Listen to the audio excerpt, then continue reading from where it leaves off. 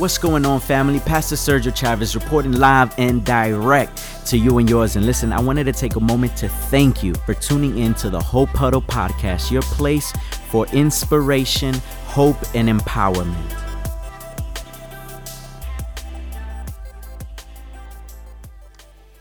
We've begun our family series today, and so we're so excited about that. In regards to family, Desmond Tutu, he was a South African activist, said, "You don't choose your family. They are God's gift to you as you are to them." Brad Henry also said, "Families are the compass that guides us. They are the inspiration to reach great heights and our comfort when we occasionally falter." I want you to know that the greatest earthly gift given to us by God is the love of a family. Come on, say with me, family. The concept of family was introduced to us from the beginning of time. It was so important to God that it was actually established. The institution was established in the first book of Genesis, the first chapter of Genesis, when after God makes all of creation, he creates man and woman in his likeness and in his image, and he commands them to be fruitful and to multiply. God's plan from the beginning was for man and for woman to create a one flesh union, which today we know as marriage, and from there to have children.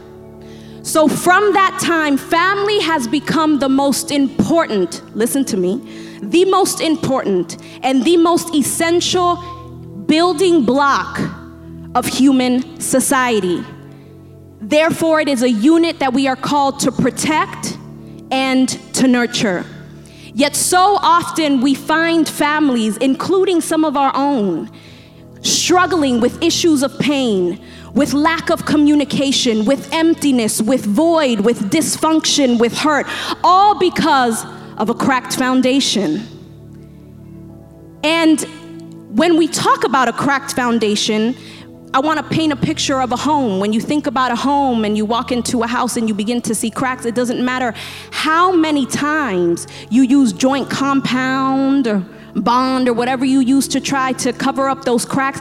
The cracks are inevitably going to reappear time and time and time again if the foundation is faulty. Because if you're not getting to the root of the problem, and you're just trying to cover up the surface, the problem is going to continue to repeat itself. Families are no different. And so today we want to answer the question, what is that foundation? Come on, ask me, Pastor, what is that foundation? I am so glad you asked today.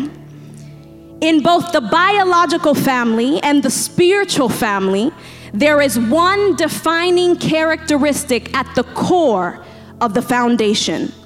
This characteristic is the foundation upon which family was intended to be built and was built from the beginning of time.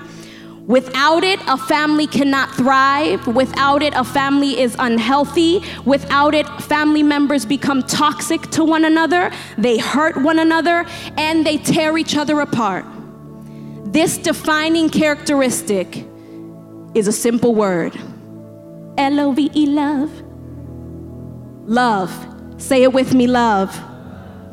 The philosopher Nietzsche said, in family life, love is the oil that eases friction, the cement that binds closer together, and the music that brings harmony.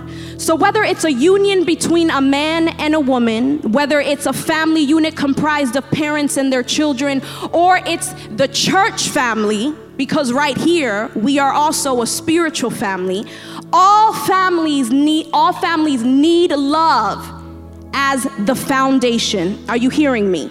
We all need love as the foundation in order to be healthy. And I'm not just talking about any kind of love. I'm not talking about the type of love that the world has attempted to define time and time again, because you know the world's taken its stab at defining love. But here's what Google came back with when I typed in what is love. Besides, what is love? Baby, don't hurt me. That was like the top thing that came up. But after that, here are some definitions. Love is complex. Let's define it against loneliness. Love is a force of nature. It's hard to say. Love encompasses a range of strong and positive emotional and mental states. We all know that one is not true, because if love felt good all the time, I wouldn't want to strangle my husband or my kids or some of folk all up in my space at least once a week. Let's keep it real, okay? So there were a few definitions, though, that I did find that included action. Notice how a lot of the definitions that the world gives us are based on feelings and emotion. But some of the definitions that I found that included action, it was interesting to see that the times the definition was associated with more than just feeling and it was attached to an action or a deed, it went back to reference biblical principle. So it's evident. It is evident that the world cannot define love because its standard of love is faulty. It's accommodating to the individual. It means I can pick and choose what I want love to be when it feels good to me. I can choose to put it on when it's the right people, but I can also take it off when I'm not really feeling you up in here. So we treat it as a commodity, putting it on when we want to put it on, taking it off whenever we want to take it off, making it conditional sometimes and unconditional other times. And so the world has failed us in giving us a definition of love. And by the standards that the world has set in its trying to define love, it's failed us time and time and time and time again. There isn't a clear answer. But aren't you glad today that God left us a definition for love by which we can all live and be guided?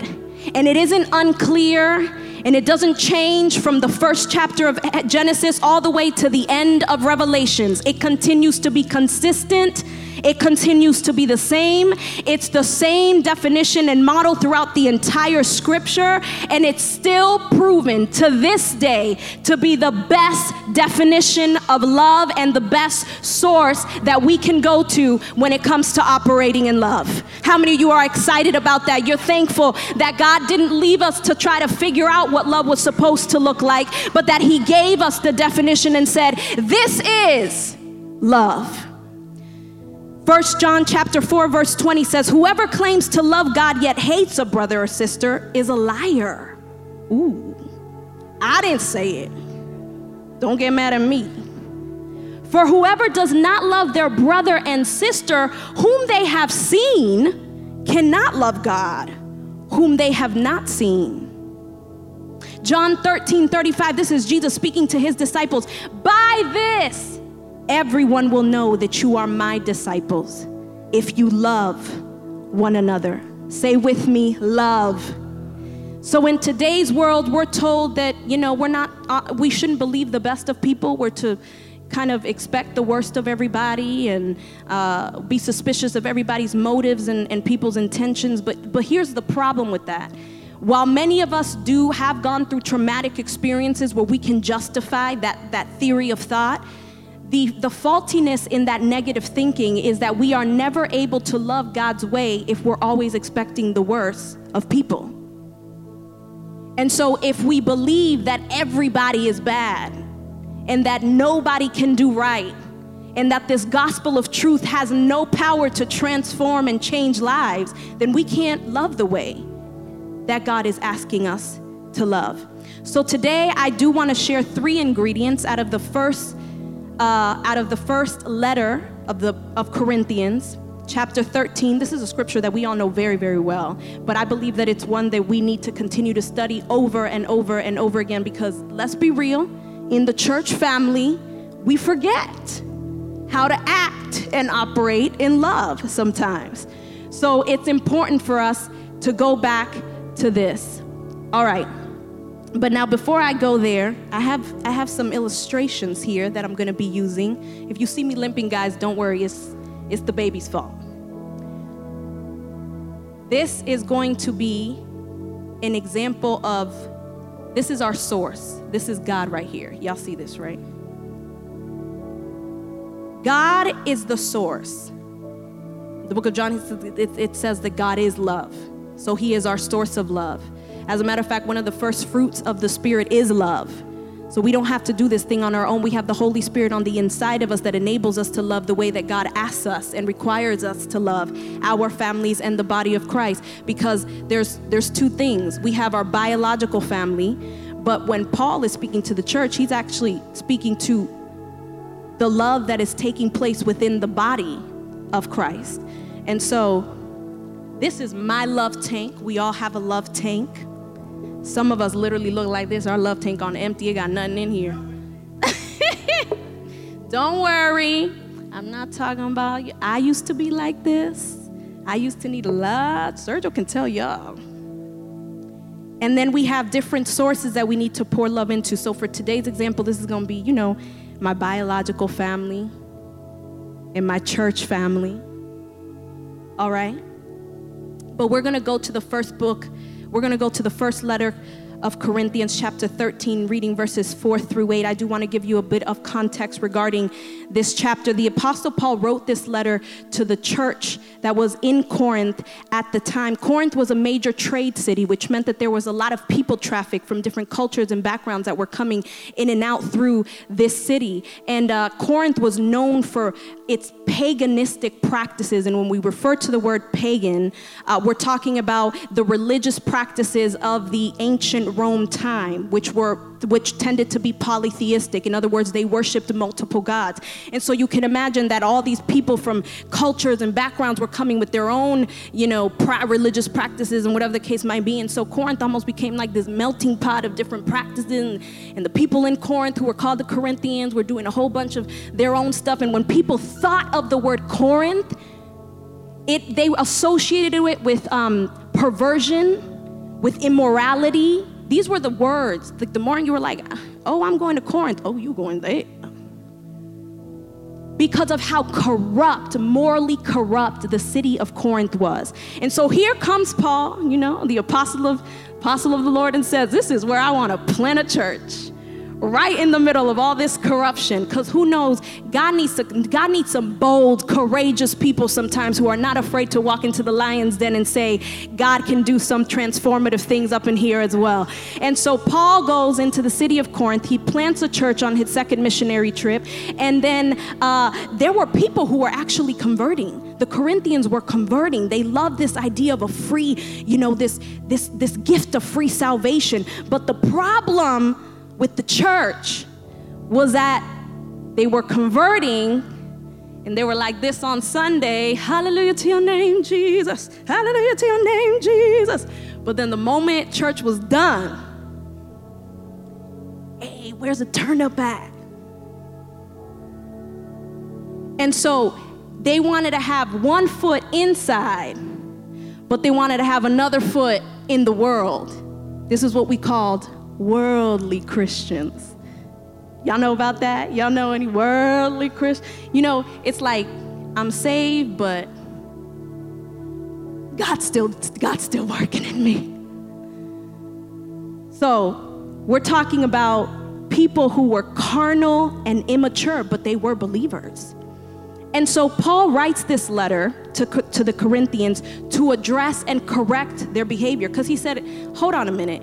How is the world supposed to know and believe that Jesus has the power to transform lives if y'all are accepting, but then you're going out and living the same way that everybody else is living? It doesn't work that way. Nobody, you're not giving a good representation to the world of who Christ was. As a matter of fact, they were cliquey. They talked about each other. They had a lot of division in the church. And Paul said, that's not what this gospel is about. So I need to correct this behavior. And here we are in chapter 13, and Paul is writing this letter to correct behavior, and he's focusing on love. So let's throw that scripture up there. It says, love is patient, love is kind. It does not envy, it does not boast, it is not proud, it does not dishonor others, it is not self-seeking, it is not easily angered, it keeps no record of wrongs. Love does not delight in evil, but rejoices with the truth. It always protects, it always trusts, always hopes, and always perseveres. For the sake of time, I only want to focus on 3 ingredients that the Holy Spirit put in my heart to talk to you about today. And the very first one of those is going to be that love is not envious. Somebody say with me, envious. An envious person is one who is unhappy or resentful because of someone else's possessions, qualities, or blessings. Let me say that again. An envious person is one who is unhappy or resentful because of someone else's possessions, qualities, or blessings. So envious people, and this is Paul talking about people in the church. So when we're talking about our own family, envious people are people who are upset because they don't have what you have. And what they do is they try to deprive you of what you have. Their attitude is, if I can't have it, nobody can. If God isn't blessing me, then I don't want you to be blessed. If I can't get mine, then you can't get yours. And so when there's a spirit of envy under which people are operating, what they're really trying to do is deprive or pull people down to a bottom level in which they are due to their mentality. And Christ himself taught us that this was the opposite of even his character. Because being the Son of God, the greatest teacher, he said in John 14:12 to his disciples, whoever believes in me will do the works I have been doing, and they will do even greater things than these. So being the Almighty, the perfect Lamb, the Son of God, he desired for believers to do better and greater things than he did. And so when we operate in a spirit of love, we desire to see our brethren be blessed. We desire to see our brother and sister prosper. We desire to see the others rejoicing. And guess what? It doesn't just end there. We rejoice along with them. We rejoice with them. Why? Yes, let's give the Lord a hand clap of praise. We rejoice along with them because guess what? We all serve the same God. He is the same Heavenly Father for all, which means if he blessed my sister, that means he's capable of blessing me too. If he healed my brother, it means that my healing is on the way too. If he opened a door for my sister, it means he can also open a door for me too. Whatever is meant to be mine, God will give to me in its rightful time. I don't have to desire what anybody else has because what's mine is mine. You know, I have my kids, and whenever sometimes Kalea, being the oldest, she's like, mine, mine, mine. She wants everything, and I'm like, this one's not for you, baby girl. This is Nadee's. Well, mine. And I tell her, yours is coming. You may just have to be a little bit more patient because Nadee was patiently waiting. I need to teach you some patience. And so what's meant to be ours will always be ours. And I want to take a moment just even right here to encourage somebody that's been envious of maybe some of the things that you are seeing done in the lives of other people, or you're feeling a little bit discouraged because everybody else around you seems to be getting everything together, their lives are together, and you're feeling like, well, when is it going to happen for me, Lord? And you're failing to see what God has placed on the inside of you. Let me tell you something. God does not bless copies. And as long as you are trying to be an imitator of somebody else, God is going to continue to withhold the blessing because he says, I created you with a unique fingerprint and I called you to be you. I didn't call you to be somebody else. And this was something I dealt with for a long time. Me and my 3 sisters went around singing in our council all the time growing up. And the next thing you know, like Tracy all of a sudden blossoms and flourishes into this incredible singer. She's doing all these riffs and runs. And I'm here trying to do the same thing. And I'm like, Lord, but and she would literally be in her room after her studies, 5 hours. This was her, I want you to understand process. 5 hours a day for 6 months. She would lock herself in her room and practice because she knew her moment to shine was coming. And here I was, like my mom said, majando agua en pilón. In other words, I was just, well, if the Lord wants to use me, it's just gonna happen.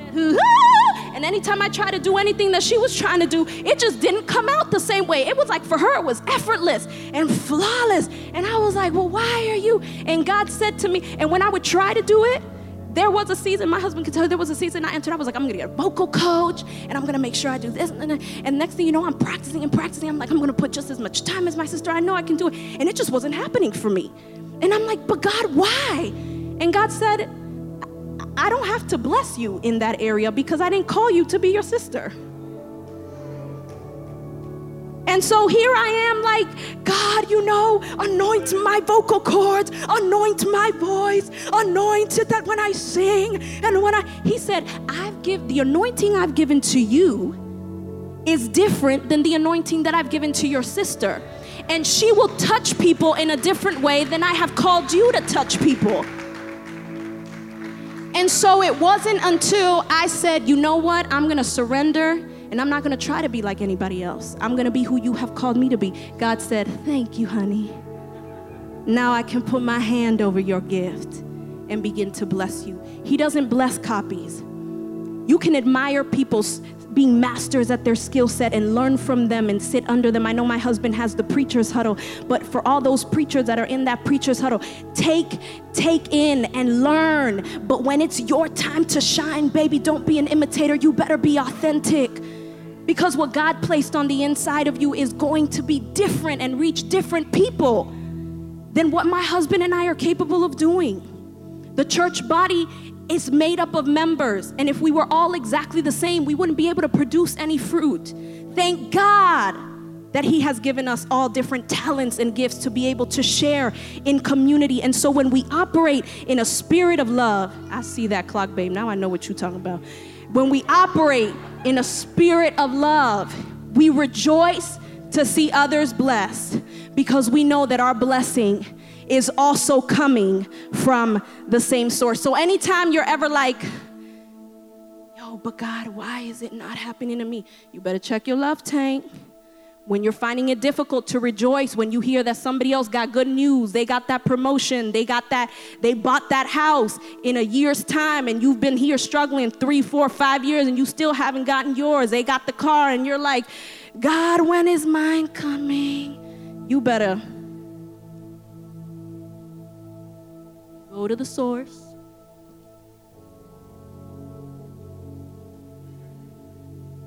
Because He's got a lot of love to give, so that you can also rejoice with your brother and sister and pour love out without operating in a spirit of envy.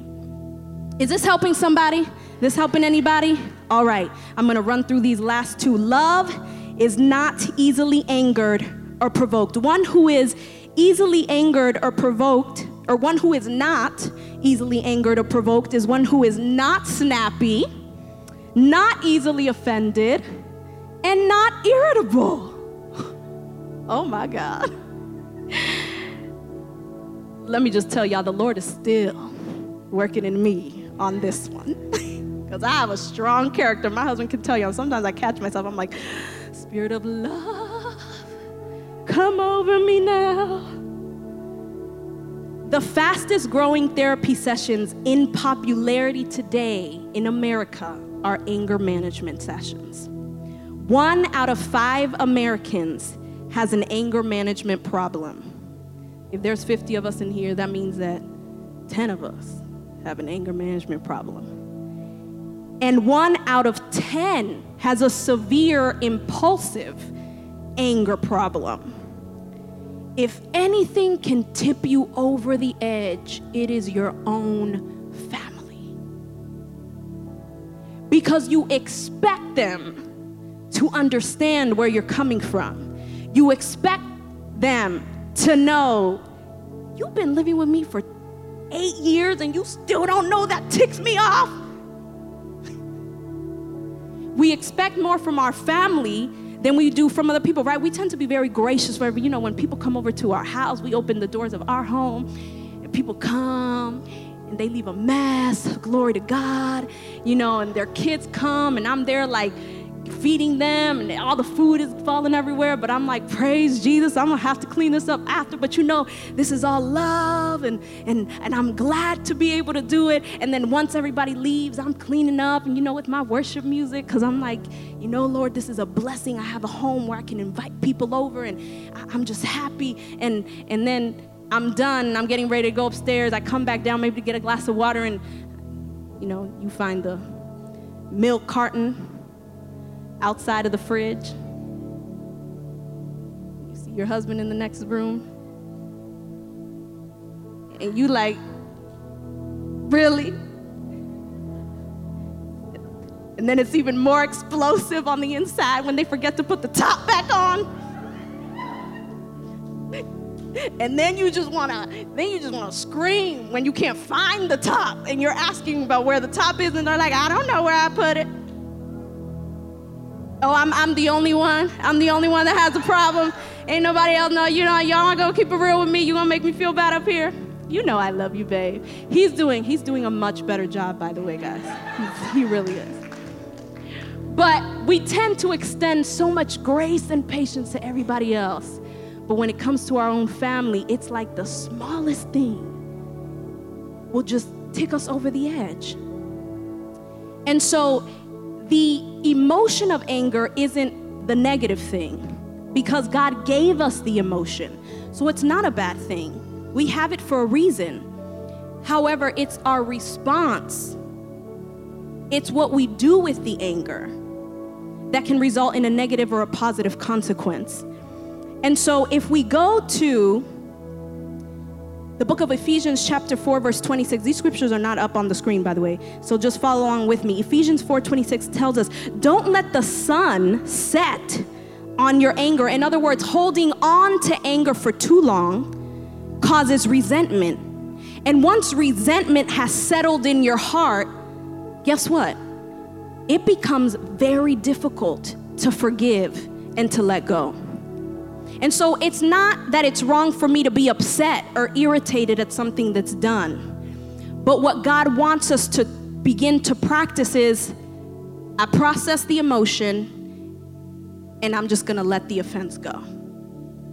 After we've dealt with it, we're gonna let it go. You know why? Because anger doesn't solve anything. Let's be honest.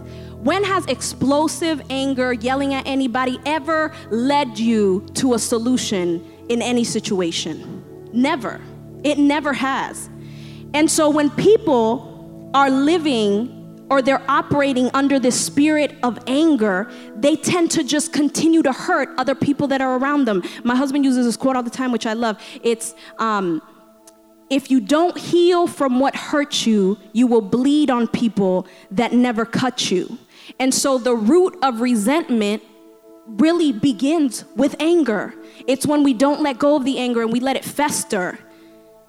We let it stay in our heart and sit there. And so when we come across angry people, and you might know some of these people, they tend to be people who are just irritable. And let's be honest, they're not pleasant to be around. Anger is such a strong emotion that it's very difficult to hide.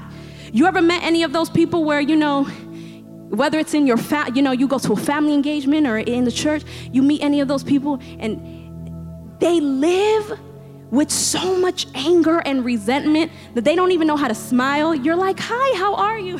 I'm good. How are you doing? It's like they struggle to even put on a smile. Because what anger does is that it actually physically ages you, and it causes stress toxins to multiply in the body. And we didn't need science for this, but science just proves Proverbs 17:22. A cheerful heart is good medicine, but a crushed spirit dries up the bones. And when you live with anger, really what you're doing is you're digging yourself a grave. This was not God's intention for us. Love is not easily angered, and it is not easily provoked, which leads me to the last point, and with this we close. Love keeps no record of wrongs. In other words, love forgives. One who keeps no record of wrongs, or one who forgives, is one who takes no account of the wrong done to them. In other words, they don't feed it attention. It doesn't mean that they don't acknowledge it. It just means that they don't feed it attention. Matthew chapter 18, verses 21 through 22. I love Peter because he was the hothead out of all of the disciples. And so you can probably imagine that he probably dealt with a lot of people. And he came to Jesus and he was like, I'm tired of this forgiveness thing. So Jesus, Lord, how many times shall I forgive my brother or sister who sins against me?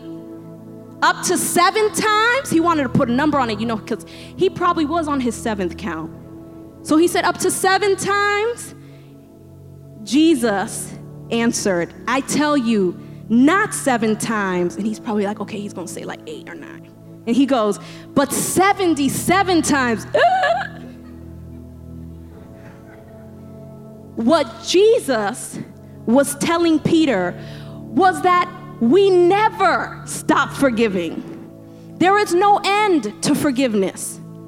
And the reason for that is because forgiveness was not intended for the other person.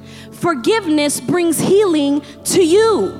So if we put a limit on how many times we forgive, we put a limit on our healing. And God said, I want you to continually and constantly be whole and be healed. So I don't want to put a limit on how many times you have to let go of the resentment, or how many times you have to let go of the offense, or how many times you're going to have to put aside the abuse and the hurt, because I want you to be whole and to be healed. Love enables us to quickly forgive. And some of us hold on to things for years, somehow thinking that we might be doing the other person some sort of damage or wrong. And while they sleep well at night, here we are digging ourselves in a deeper grave because we can't let go of what they did to us. And I know that people offend us, and they hurt us deeply. They cut us deeply. There is no one on earth that can hurt you more than the people that are around you, because they have access to your heart. They have access to who you are. But if we continue to hold on to the resentment and have a heart that is unforgiving, the only thing that we do is we limit our own emotional and internal healing. I want you to know that forgiveness does not give the other person the right to continue to hurt you. That is not what I'm saying. Nor does it mean that we have to reconcile with that person and now be, best friends, buddies. That's not what forgiveness means either. It simply means that we are willing to let it go. We make a choice to let it go from our heart. Because the more we hold on to it, it steals our joy, it steals our peace, and it steals our ability to be kind and to love one another. It paralyzes us from being the best version of who God intended us to be. It's hard for us even to move on. We know this if we've been in toxic relationships. It's hard for us to move on, even in relationships, when we haven't healed from the hurt of a past relationship. We begin to assume the same of the other that maybe God even put in our path because of what somebody else did to us. And it's not fair. I want you to know today that God can and will, if you allow him to. He can and he will take your hurt. He will not waste an ounce of your pain. And he can use it as a platform and a stepping stool for your ministry. I'm going to repeat that again. God can and he will, if you allow him to, take your hurt Take your pain, not waste an ounce of it, and use it to be the platform for your ministry. I think somebody else needs to hear that again because you don't believe me. I said God can, and if you allow him to, he will. Take every ounce of your pain and every ounce of your hurt and use it as your platform to launch you into ministry.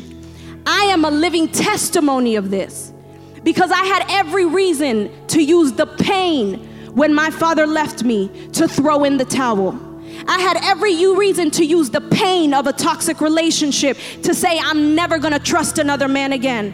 I had every reason to use the pain that my mother went through to say, I never wanna be a mother because I never wanna have to go through what my mother went through raising 3 daughters on her own. I could have used the pain and the hurt of the people who lied on me and backstabbed me and said she's not gonna amount to anything. Look at the color of her skin. She's going to ruin the race if you marry her. Look at the texture of your hair. Oh, you want your daughters, your sons to come out with that type of hair? I could have used the pain that other people tried to put on me to say, I don't want to do this anymore.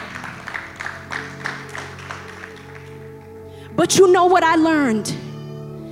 There is power in pain because it was the pain that God used to bring me to my knees.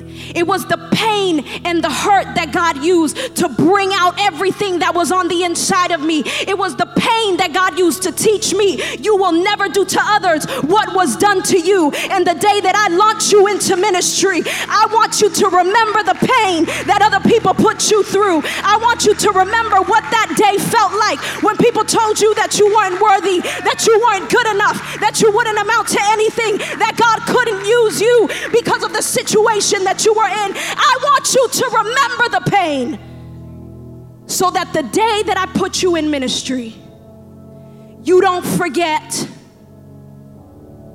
that the same love and grace that I extended to you, I want you to also extend to others.